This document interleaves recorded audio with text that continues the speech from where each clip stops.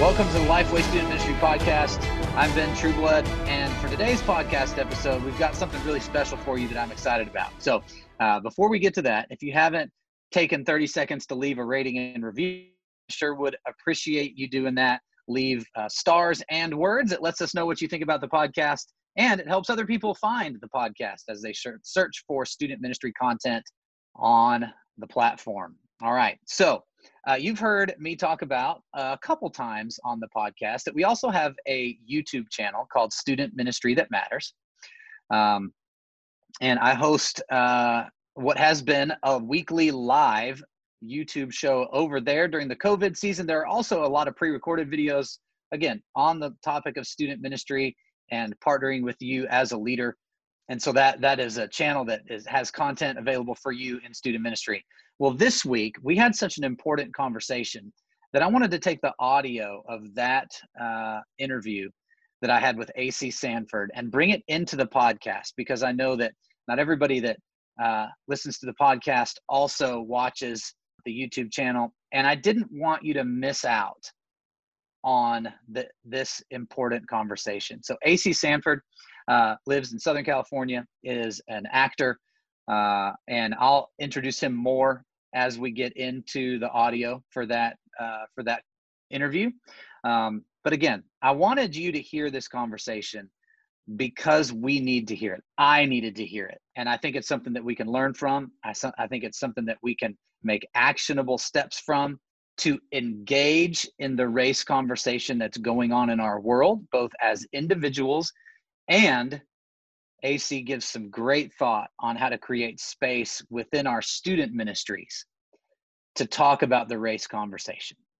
So it's something we need to listen to. It's something we need to engage in. It's something we need to be a part of.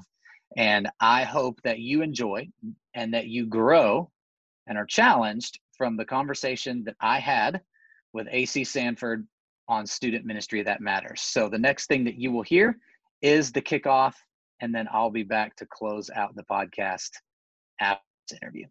Welcome to Student Ministry That Matters. My name's Ben. With me today, my buddy AC Sanford, and we are super excited to have him to have, I think, a very important conversation today. You've seen the title of the YouTube today, so this is a needed and important conversation about what's going on in our world right now. And if I could, right here at the beginning, I just want to say a couple things, and then we'll jump right into to talking with AC. I'm really thankful, AC, for your time today. Teenagers like you that are watching this, man, you believe, because you're in student ministry, that teenagers have a voice and an opportunity to influence in this culture. You spend your life discipling teenagers so that they impact people, and not impact people like really far away from today, like sometime later in their life, but right now. And something that hits really close to home for us in regards to this moment in our culture, in the police brutality conversation, in the race conversation, is that Thursday, as we're recording this, so last Thursday, 6 teenage girls from the Nashville area organized a march and protest around Black Lives Matter and around bringing awareness to police brutality and the conversation of our day.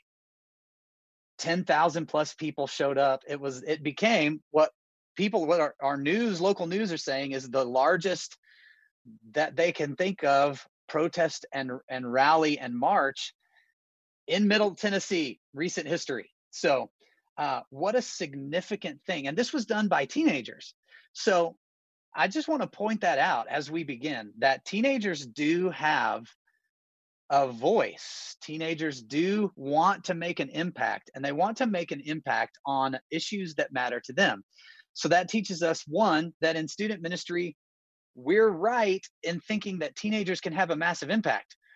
The other thing that it teaches us is that teenagers want to discuss these things in student ministry. They don't want our churches to be silent on the issues of race anymore. They don't want our churches and student ministries to be silent on issues like police brutality, they want to have those conversations on what I think we would say are difficult topics. As a white man who is a leader in church and as a Lifeway Students team, sometimes these conversations can be categorized as difficult conversations. But here's the reality: they need to be had, and your teenagers want to have them.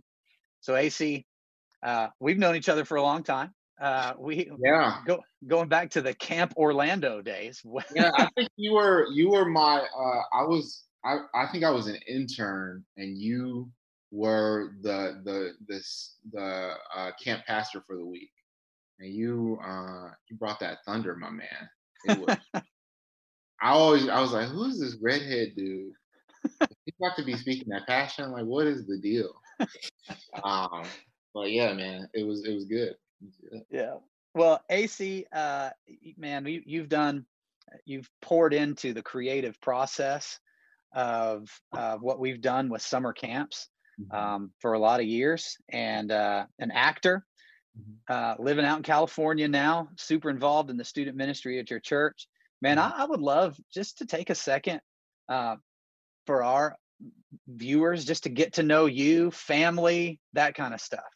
Yeah, well, you can see behind me, I'm the father of two little girls. My wife Katie is a therapist here in the Los Angeles area, and I'm born in Detroit.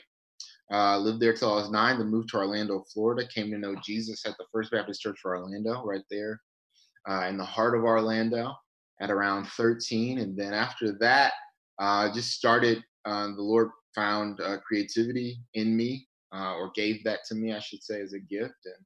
And whether that was acting or dancing or doing some sort of creativity in the church, I was there and I was doing it. So it was because I was there and doing it that the passion started to just grow inside of me to do it professionally. Moved on from there to do regional theater, and then to do movies, and went to the University of Central Florida, got a BFA there, and then moved out here, and then just been doing the thing since I've been here, man. I've done a lot of work for you guys over at Lifeway as well, and it's been fun. Man, you've made a huge difference in the work and ministry that happens here. Man, here we are after a lot of days of protests and voices being heard, and here we are after tragic death with Ahmaud Arbery and Breonna Taylor and George Floyd and countless others that we've not heard about, and the voices in the streets of our cities all across the nation are loud and needed. And you and I talked the other day, and you had mentioned something that it feels different this time. Yeah. And you had posted a question on your Instagram that I think it would be perfect for us to start with today. And that question was somewhere along the lines, I forget how you worded it exactly, but it was directed towards white people. And the question was, what is different for you this time? Right. And it was interesting because it seems nationally, Christian or unchristian, but mostly because we operate in these Christian circles, it seems like this time is different for a lot of my white brothers and sisters. And at the time, I wasn't really understanding why. So when you see like a Louis post something, when you see even like my most Southern Baptist of churches posting, very conservative churches that you would never see posting that type of deal. Even my church, the First Baptist Church of Orlando, having a conversation about it. My church here in Los Angeles having a conversation about it. The most conservative of conservative churches and people talking about it. It was interesting to me, So I wanted to ask people why. Like, what was different about this? This was not the first time that we've seen a Black man killed on camera through police brutality. And I can imagine it certainly won't be the last. So what was it? And I was so surprised at the number of answers that I received and the number of quite frank, honest answers. I kind of gave a like a disclaimer. Hey, I won't have any judgment, and I just want to have a conversation. And it was interesting. I went through every single response and gave a response, and it was so telling for me. I think at this point there's a lot of understanding that this is different, mostly because the videotape is so clear and Yeah. so gruesome, and combining that with all of us kind of being at home right now, where our attention and our ears are all perked up, we can't really ask too many other questions besides, I see what is on my screen right now. I see that. This man has his knee on another man's neck for 8 minutes and 46 seconds. That's a problem. The Jesus follower that I am, the Holy Spirit in me, propels me to act out of that. Where I think a lot of my brothers and sisters who are white before, and it was showcased in that conversation that I had, have mostly erred to the side of skepticism because, hey, I don't know what this person did. I trust my police. I have a relationship with police and law enforcement and military that there could never be any sort of outside perspective of like any wrongdoing. Whereas the Black community at large does not share the same sentiment. They, I should say, we just have a fraught relationship with law enforcement, and so there's not a lot of trust.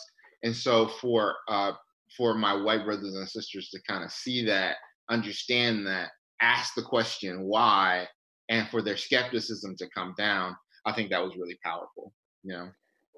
Yeah, man, I responded in your story about that, and my statement was, one of the things that's different for me this time, I think, is a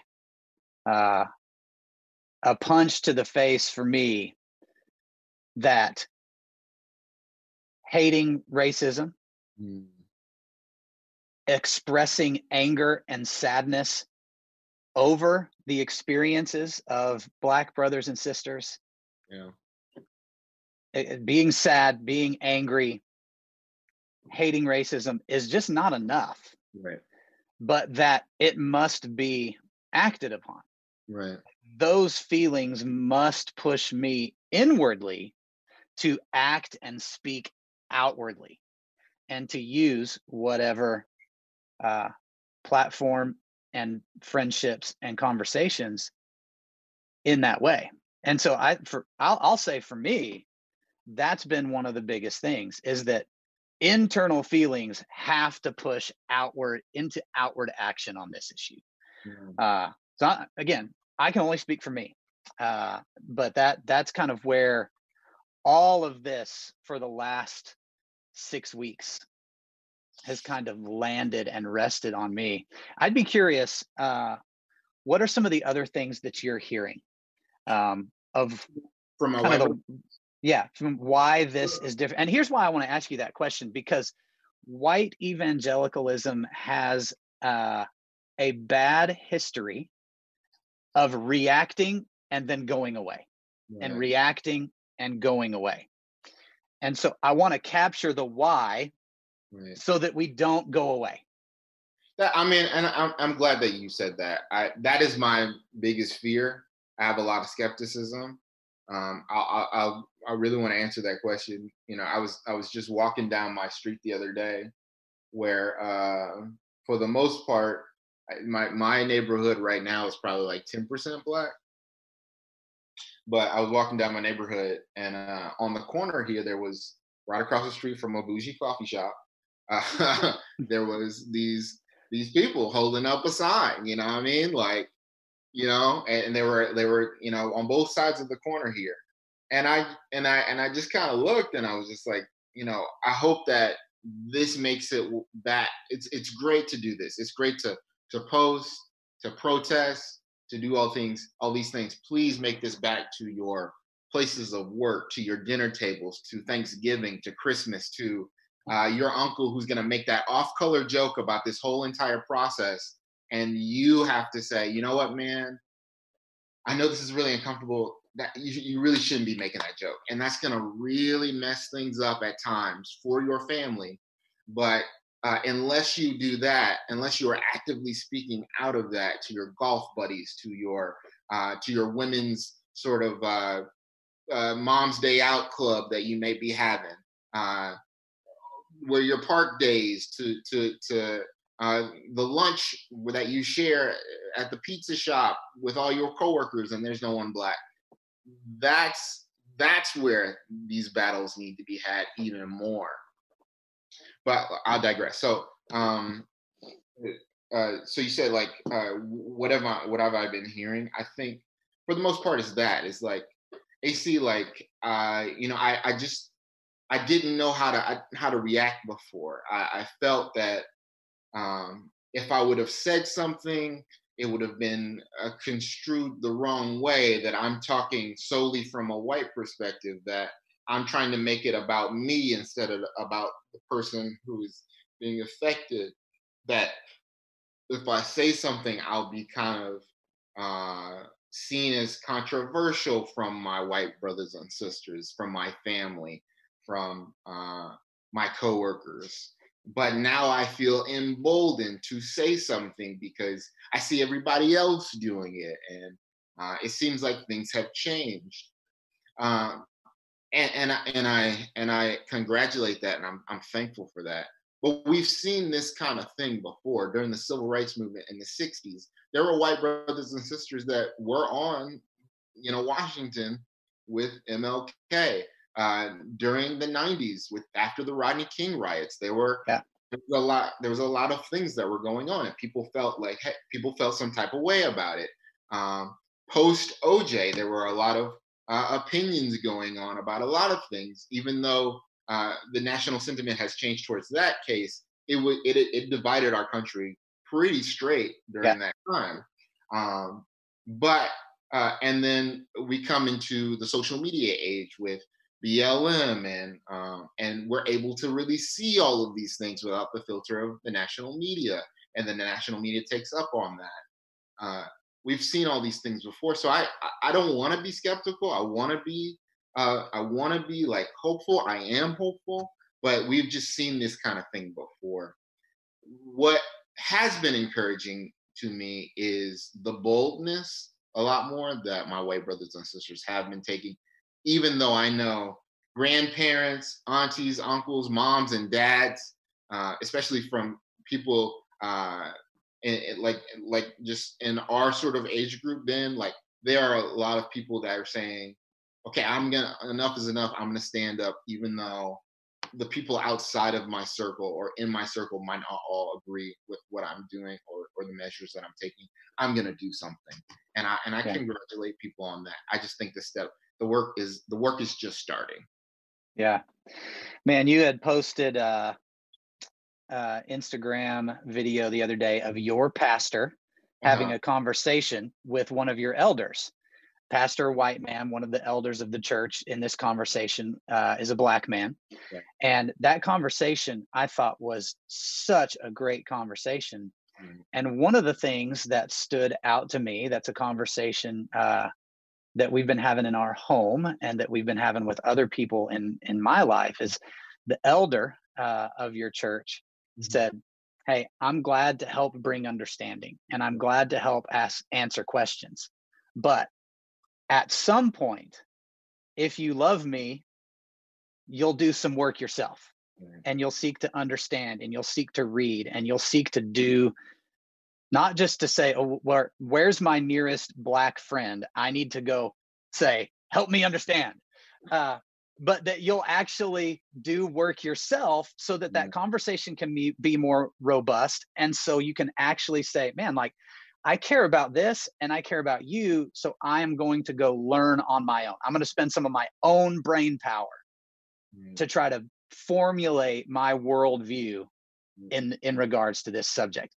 And I just bring that up because I think that's an important point of learning for white people in this conversation, is that I think one of the best things, yes, have conversations, but go learn too on your own. And that's, I think, for my kids, as we seek to raise a family, that's a conversation that Kristen and I have been having, and we have entered into the learning process of this and the reading on our own. And man, it's provided a lot of space to have conversation. And so I wanted to say thank you for sharing that video. It was a great conversation between your pastor and an elder.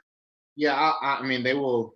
I'll pass that message on, and they'll be very thankful that you said that. I agree, man. It's although I see myself as a bridge person, as a reconciler.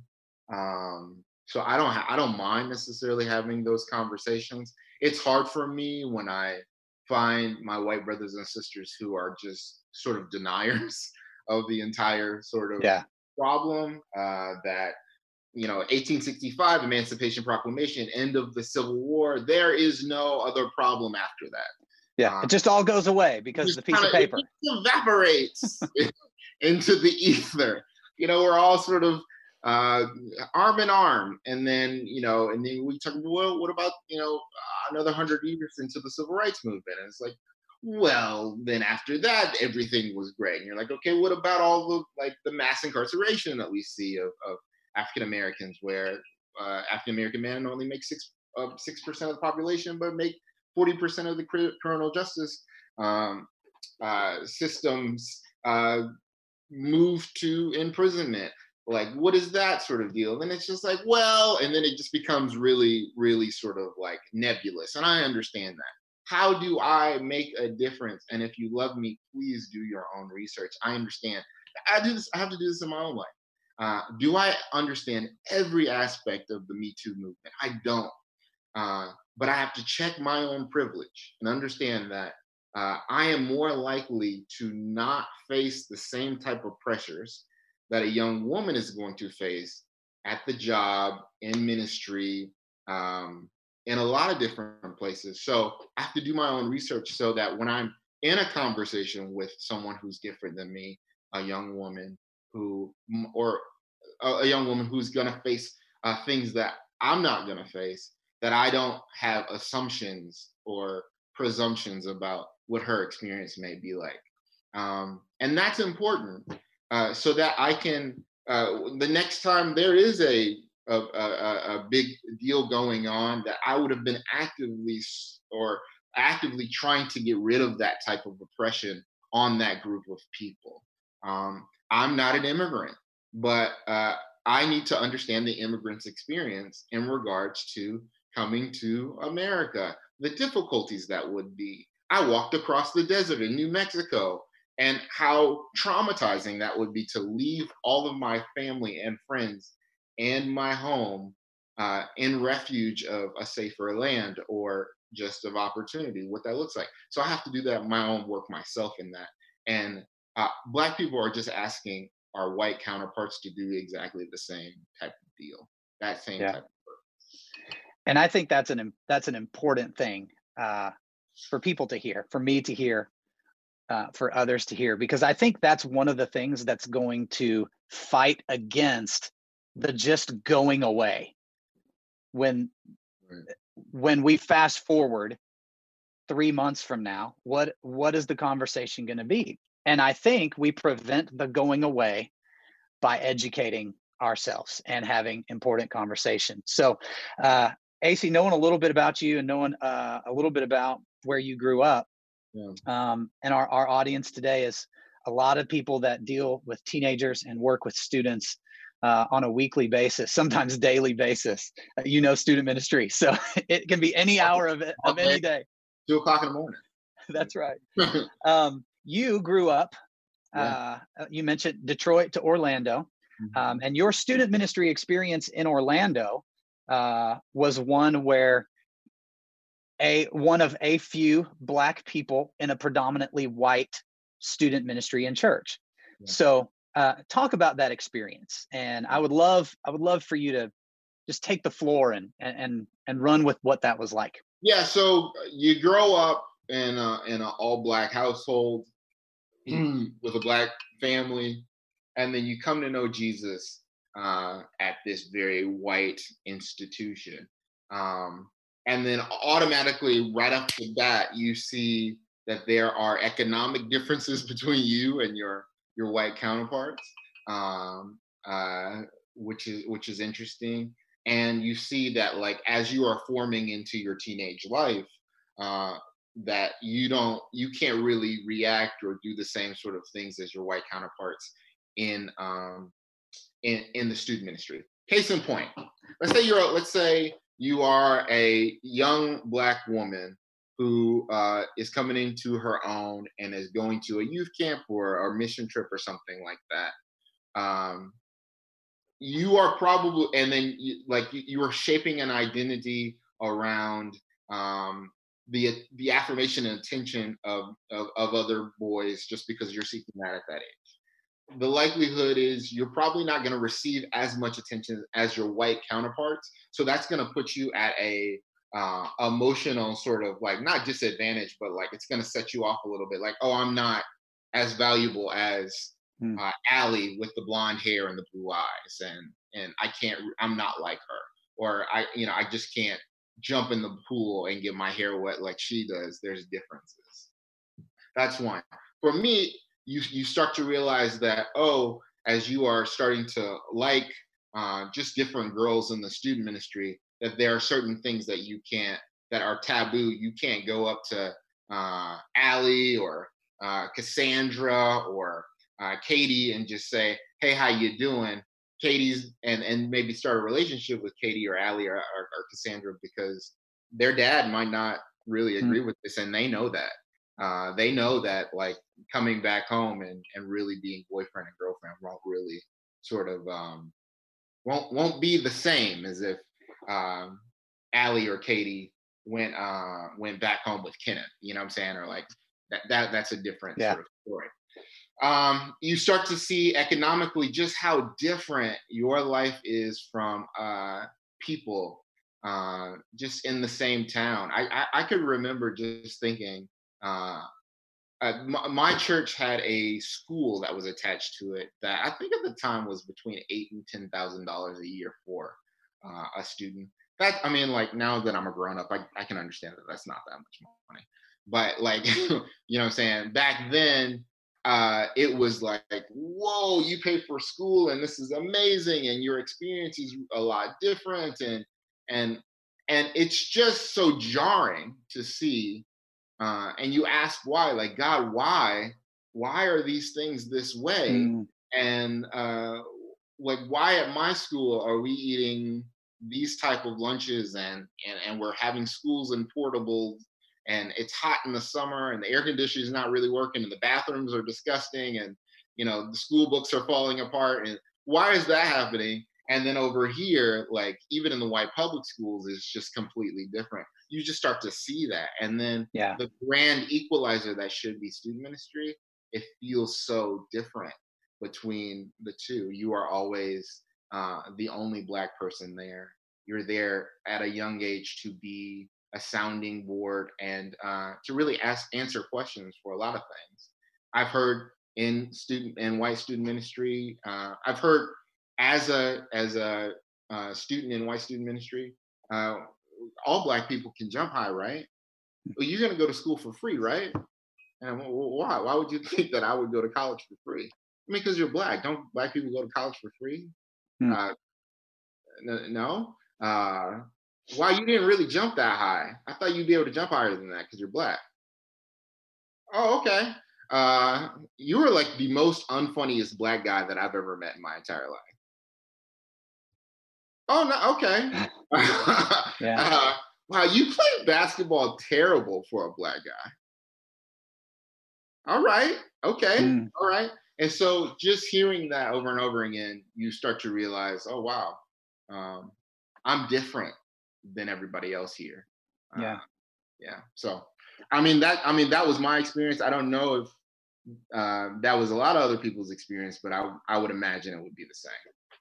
Yeah, man, thank you for being willing to share that. Couple things I just want to pause and say. Feel free to put questions in the chat. I will make sure that those get to AC, and that we can answer questions. And I know like this might be a conversation that is a little different than I'm going to ask a question about training my volunteers. Like, usually questions flow when it's something easy.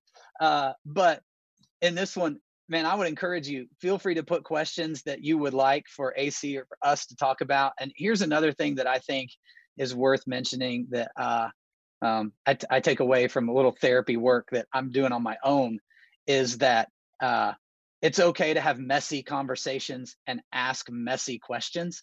And I think many times we don't enter into conversations that need to be had because we want them to all be perfect and buttoned up, and that's just not life.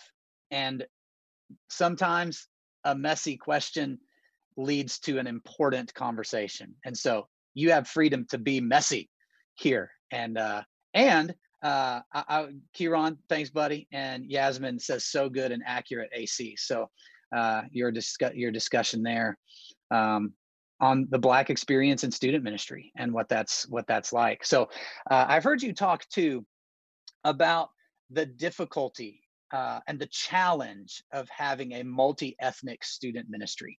And you've been involved in student ministry, like you grew up in it from when you came to know the Lord in Orlando.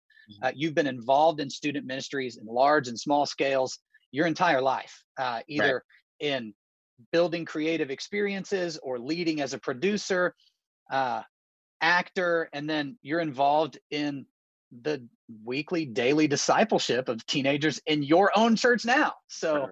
Yeah. I've heard you talk about how the challenges of having a multi-ethnic student ministry. So I'd love for you to address that as well. Yeah,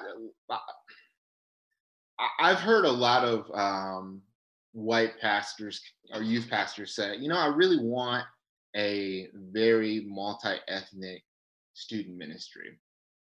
And I hear that and I go, okay, cool. That sounds great. How can you do that?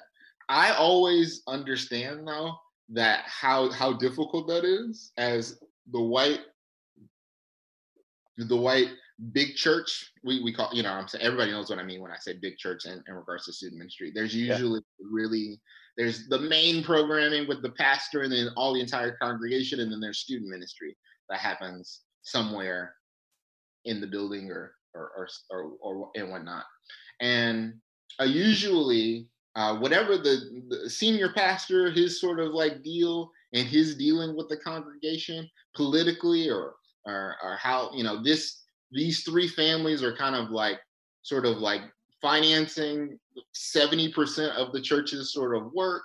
Uh, if they usually have a lot of opinions, and so if an opinion is, well, we're going to sing these types of songs on Sunday, or we're going to have these type of people on the stage on Sunday, and if that's not a diverse sort of deal, um, the senior pastor or the team usually isn't as inclined to sort of rock the boat in that way. And so what happens is that ideology trickles itself all the way down to the student ministry. Yeah. And so, I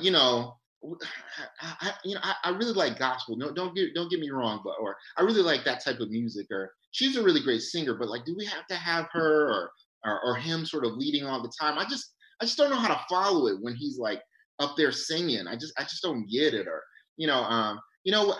I like it when he preaches. Don't get me wrong, I really do. I like it when he preaches. He just I don't know if he's like the same culture as us. Do you get what I'm saying? Mm. And then it's like those type of conversations when they're happening, they're not being really inclusive and whatnot at the big church level. So it's really hard to trickle itself down. Now, so you have to ask yourself, are you making your student ministry as comfortable for those Black and brown students as possible? Like, it's not just cool that you have like a really great social media strategy, and you guys got video games there, and you play basketball. But are you like are there Black and brown people on your staff? Or does your staff reflect the city that you, or the neighborhood per se, that Yeah. you minister to? Yeah. AC, I don't know where I can find the Black and brown folks. They're there. They're there. They're Jesus followers that want to work on a church staff. They're there. Minister to, like, find them when they're 18. Come alongside them. Grow them up. And then release them into the world to do the exact same work that you are doing at the well-funded, well-resourced white church. You know what I'm saying? That Mm-hmm. you can do. But if you don't have that, if you don't have Black and brown all the way down to the intern level, all the way down to the youth worker, volunteer level, maybe you're not providing that type of environment for Black and brown people to come and to feel comfortable enough to be a part of your ministry. Yeah, man, we're getting a couple questions I want to throw at you. But in terms of transitioning to those questions, because I think the second one that Jody asked, and then Haley, it's good to see you, Haley. We'll come back to hers in just a second, because it's a little bit more specific and I think really, really important. Jody's question: how do we encourage holistic conversations all the way to the lead pastor, parents? So one of the questions I had written down that I think will help attack that one is, how do we create space in student ministry for students to have these kinds of conversations? Because what I mentioned at the very beginning is we had teenage girls from Nashville organize and plan this big march and protest. That was an amazing, beautiful thing. Our teenagers in our ministry want to talk about this. Yeah. And I would argue need to talk about this. Yeah. And would argue even further that if we're going to disciple teenagers, then the topic of race can't be left out of that discipleship. Absolutely. It's linked together. We can't just talk about atonement, and we can't just talk about salvation, and we can't just talk about forgiveness of sin and leave out the practical application of how discipleship influences my view on race. And so, how do we create space to have really honest, raw, transparent conversations with teenagers in student ministry? Right. So I think the first thing in leadership is to really look yourself in the mirror and see where you have been culpable or really been a part of this ongoing divide, per se. Like, where are you to blame? And then you say, okay, all right, I know that there's certain musical choices that I don't like. I don't know why I don't have that many Black or brown people on my staff or as my youth workers. What can I do to start doing that? Okay, so you start that work. That's going to take a while. In the midst of that, I think the value of why you're going to do it really shapes how you do it. So why you do it, because you don't want to launch 15, 20, 100 very ignorant, wholehearted Christians into college, into the workplace, into the military, where they say, I grew up as a Christian person, I knew the Lord, X, Y, and Z, but on the issues of race and whatnot, I'm a little bit sketchy on. And then they go to university, whatever, and they're in a dorm room or a classroom setting, and then they say something that's off color to the Black person that's in their dorm or at the cafeteria. And why would I want to be a part of that gospel? Why would I want to be a part of that Jesus? Why would I want to be a part of that community of people if they don't even recognize my own experience as being valid? And you don't want to launch that. So along with launching someone with sound theology and sound faith and a sound grounding and understanding of their standing in relationship to their salvation in Jesus Christ, they also need to know that that God has made all people in His image, and He has made all people equal in His image, in Him. I mean, in regards to Him. So, and having a humility in that. You don't want to launch, all of these 17 and 18-year-olds who are just like, yeah, my church really never talked about this, and then in their 20s are asking, well, why? And then they sort of look back and like, my church was also culpable in this. They had Yeah. something to do to this. You know what I'm saying? So you want to keep this conversation ongoing. How to do that? A million ways. Like we're doing right now. We're having a public discussion. Hop on. All y'all got them Instagrams. Hop on that Instagram live with somebody in your city. Find somebody, talk to them. Let's talk. Hey, we're going to talk to 3 different students on our Instagram live tonight about their experience. They're all seniors in high school, and we're just going to talk about this. It might not come out clean, but we're going to have a conversation about this. Okay, cool. Rayshawn, what's your experience? When I'm going to campus, one thing, but when I come home, I'm in abject poverty. Also, along with that, I get stopped by the police all the time. When I have to go into the gas station, I keep my hands out because I don't want people to think that I'm stealing something. Oh, that's interesting, Rayshawn. I'm glad to hear about that from your experience. That's not my experience. I validate that. Okay, cool. That's a start. But to be like, I don't really want to have this kind of conversation because, there's a few people at the church that's going to really upset. What's your mission and goal when you make disciples in your student ministry? You have to ask that question. Man, that's good. Thank you for that. Haley's question that I mentioned we'd come back to. How do we help students navigate wanting to stand for what's right and act on their convictions while still honoring their parents who may not be on the same side of the argument? So this one's a tough one, and I'll translate it. So we've got let's build the scenario here. Mm-hmm. White family, teenagers. Man, I need to speak out on this. I need to be engaged. I need to be involved. Parents, they're in the I just don't know about this category. The biblical mandate: honor parents and advocate for people. Can you honor your parents? I guess this is a question. Can you, for you, as you stepped in so many more pastoral roles, can you advocate for people in regards to, I guess the kid can always say, well, listen, I'm also advocating for the unborn. I'm also advocating for the oppression of immigrants or sex trafficking that's happening in Haiti or India or Ecuador or Mexico or Atlanta. I'm advocating for all of these things. I'm also advocating in the same regard, mom and dad. Hear me out, say this with humility and grace. Hear me say this, and I love you and I appreciate your opinion with civility, but hear me say this, like, these people are in the same category as all of these people that I laid out. Because I have a sanctity of life that I am observing, I'm also observing a sanctity of life with this community of people who for 400 years have been oppressed by a lot of things.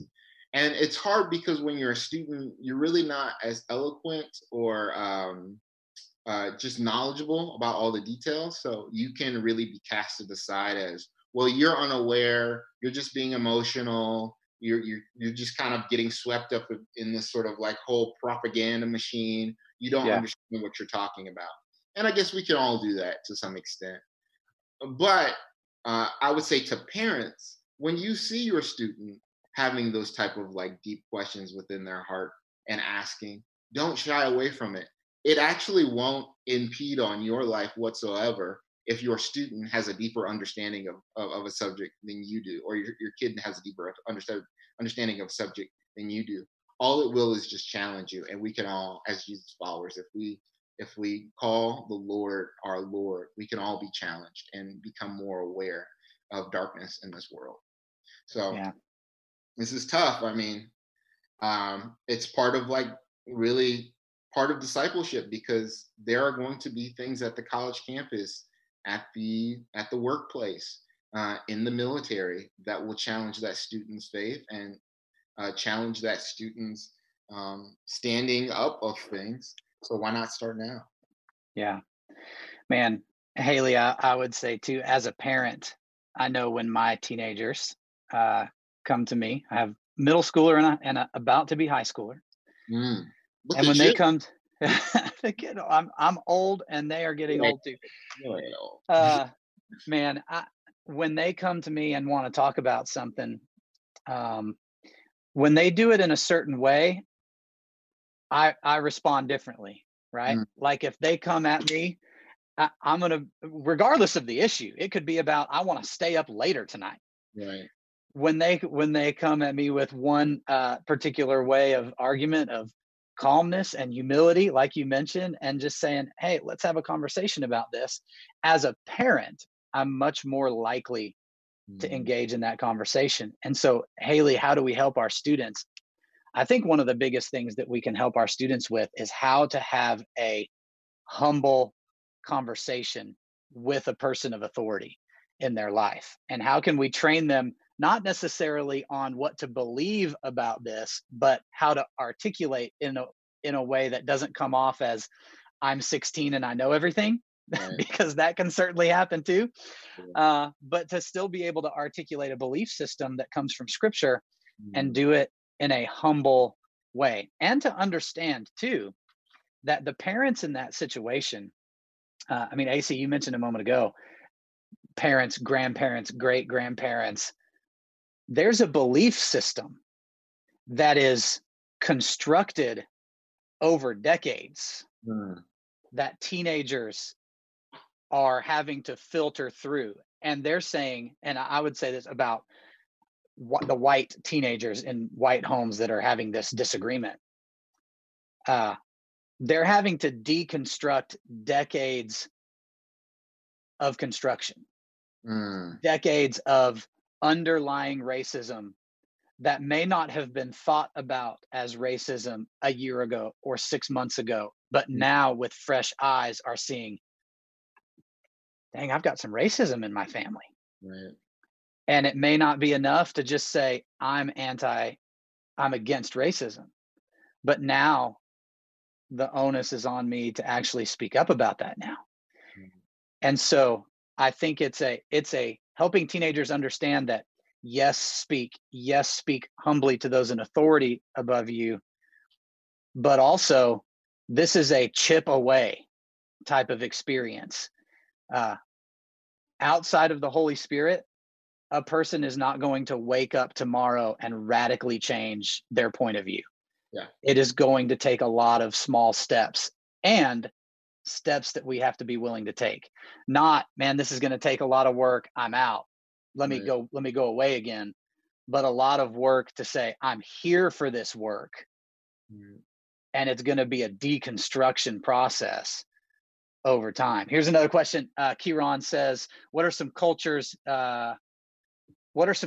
in a predominantly white student ministry that someone new to the paradigm may not understand? For example, I was not used to having an older adult be sarcastic with me. yeah. Like the authority that adults bring in um, Black life, I'll say, um, is a lot different, especially like in the church and in the uh, just like in like the student mentoring type of relationship per se. It's a lot different. Is hey Miss whatever, hey Mister, and then you go to like the white church and it's like just call me Steve. Come on, hey Steve. Oh, no, great, great, great. Hey, Steve was saying, hey, I'm just like you guys. Just call me Steve. Come on over. We're gonna, I had a youth leader in my. It was I was fortunate enough to have a lot of guys that in my early experience that like wanted to dive deep into like, hey, I'm gonna disciple this dude.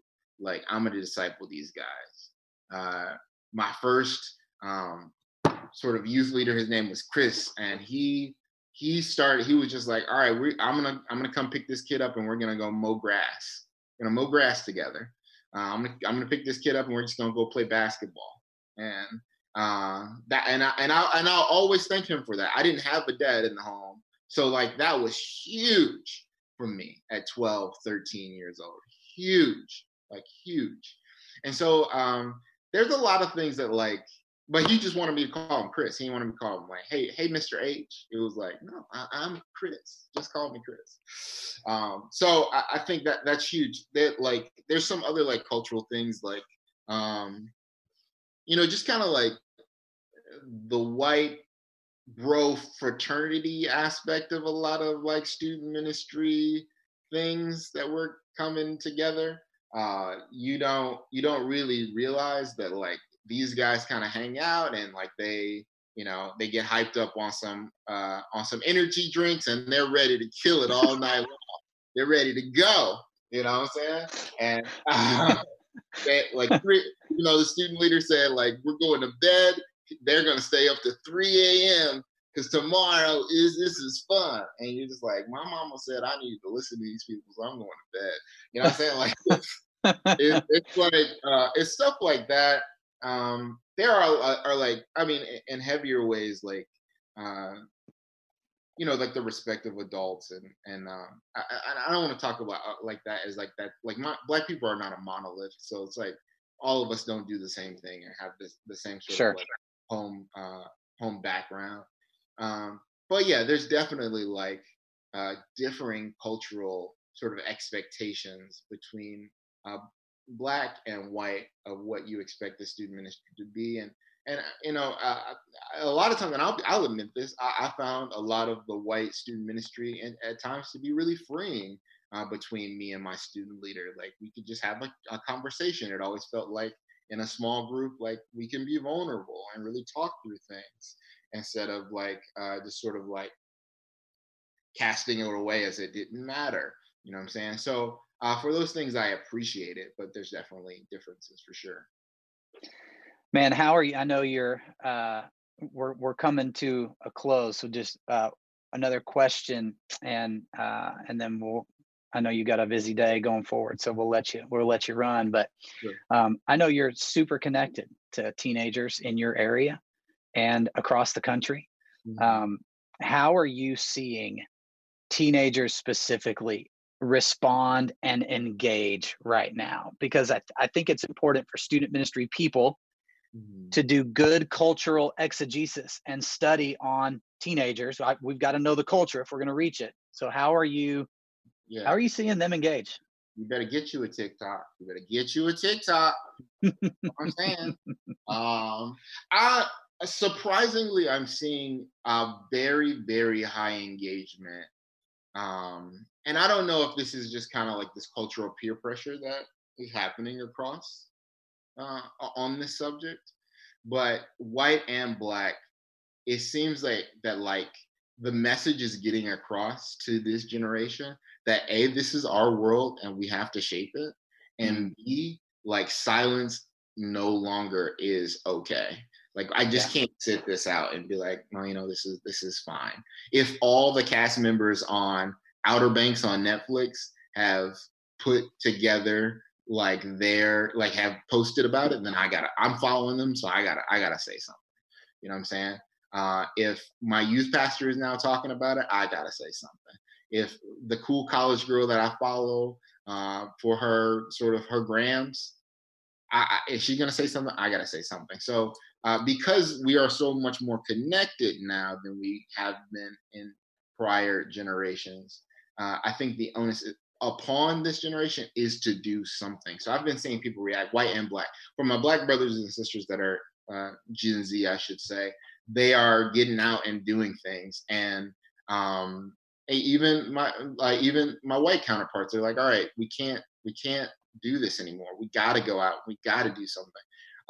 And the protest is just the first step. So what I'm seeing, and it's a first step, and it's a relatively easier step. You know what I'm saying? It's not where it ends, but I'm seeing kids really do stuff. I was talking to, early on in the protest, there's a lot more looting, and so the national sentiment around them was fraught. There was like one way or the other people felt about it, and so I reached out to one of my former students and like, who's like 18 now. Hey man, what's up? What are you doing? He's like, yo, I gotta go out. I can't let this moment pass me by. this is our generation. I have to shape it. Mm. One of my former students was like, I got to go out there and do it. And so I've seen a lot of my students out doing things, participating in the conversation because they know this is their world and they have to do something about it. This coronavirus, along with this sort of racial unmasking per se, is providing an opportunity for this generation to step into activism. And they've always wanted to do this. They just didn't know how. And this is providing them an opportunity. Yeah, that's good, man. What are some, I've written down a couple things along the way. What are some like last takeaways? We had a question, what intentional steps can be taken and implemented? Mm-hmm. What do you think? Well, again, like we've said this before, education is key. As a student pastor, youth leader, whatnot, know that this experience is real, and look at yourself in the mirror and see, how have you really been a part of this, and then commit to like no longer letting this type of thing just go to the wayside. In student ministry, really do everything you can to disciple. Maybe you don't have any Black kids in your student ministry. Maybe you just don't, like, or Black and brown. You just, I don't know where on the planet that you live that there's just no Black people, but like, it exists somewhere. You just don't have anybody there. But like, what you understand what you are doing, and I know it can be out of sight, out of mind. Hear me out. I understand that, but understand what you are doing and launching people into the world. And you are the people that are shaping their value system at this point. And if race is not a part of that, so actively have those conversations. Like, talk to your students. Like, this needs to be an ongoing conversation. I can't stand when they get up and just talk about race. I can't stand it. I understand. Oh, it can be really annoying to some people in your church, but their hearts need to be shaped as well. Why do they have to keep talking about this? Because it's important. Because it's important. So even in student ministry regard, like, don't just wait for the next event. Continue to have this conversation. Continue to have and you have to figure out creative ways to do that in again, social media is great. Have public conversations about it. Have a panel on a Wednesday night gathering that you have. We're gonna have John up here. He's gonna talk about this with us. We're gonna have a conversation about it. And you guys are going to be able to text in questions, and we're going to put them on the screen. Cool. Okay, let's do it. You know what I'm saying? Yeah. So do that, and then do what you can to not make the Black kids in your student ministry, let's say you have them, as just projects, but really disciple them. This is not another notch in your belt. This is not another thing to just say that you're diverse. You are launching those kids into the world as well, and you don't want them to have a disdain for white evangelical teaching or practices. You want them to love Jesus and love the church as a whole. So do that. Man, that's good stuff. Thank you for that. These are good action steps and good conversation today.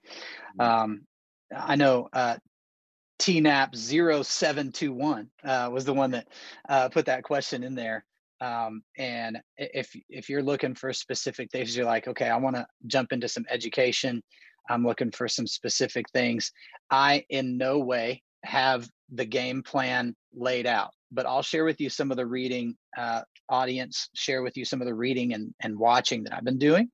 And feel free, anybody in the chat, to put in helpful. Here's what I've been doing as well. This is a dialogue YouTube channel, not a monologue YouTube channel. And so I want to hear from you. But some of the things that we've been reading in our home, watching, and along these lines. Again, this is not the perfect plan. This is just where I've jumped in. So Insider Outsider is the name of a book. Brian Loritz is the author there. Some other ones. Kristen is my wife, and she's been reading Divided by Faith. That's a lot more research based, and so we're reading these two, and then we're going to swap. So that's what we're doing. 13th is a show on Netflix, a documentary on Netflix that you can watch. that speaks to the mass incarceration that AC mentioned a moment ago. And then, so we watched that, and I'm telling you, white people, it is eye-opening. And so that is another resource that's available for you. And then White Fragility is another book that you can check out. Again, this is not the perfect game plan of understanding, but it's a place to start. So Yasmin has put in Color of Compromise by Jemar Tisby. Also, yes, Kristen and I were talking about that one the other day. So check that one out. She also mentions to follow United Street Tours. It's a ton of impactful work around being anti-racist. So another great resource there. Social media, United Street Tours is a place to go. And When They See Us, also on Netflix, which is about the Central Park 5, I believe, yes. Which is on our watch list as well. From the same director as the 13th. As 13th. Yeah. Yasmin, thank you for watching and hanging out with us today. By the way, it's great to see you. Great to see you there. Okay. Well, AC, I cannot say thank you enough for friendship over the years and for hanging out with us today. Thank you for your perspective and for taking time to do this. Thank you, brother. Thank you for taking the time to listen.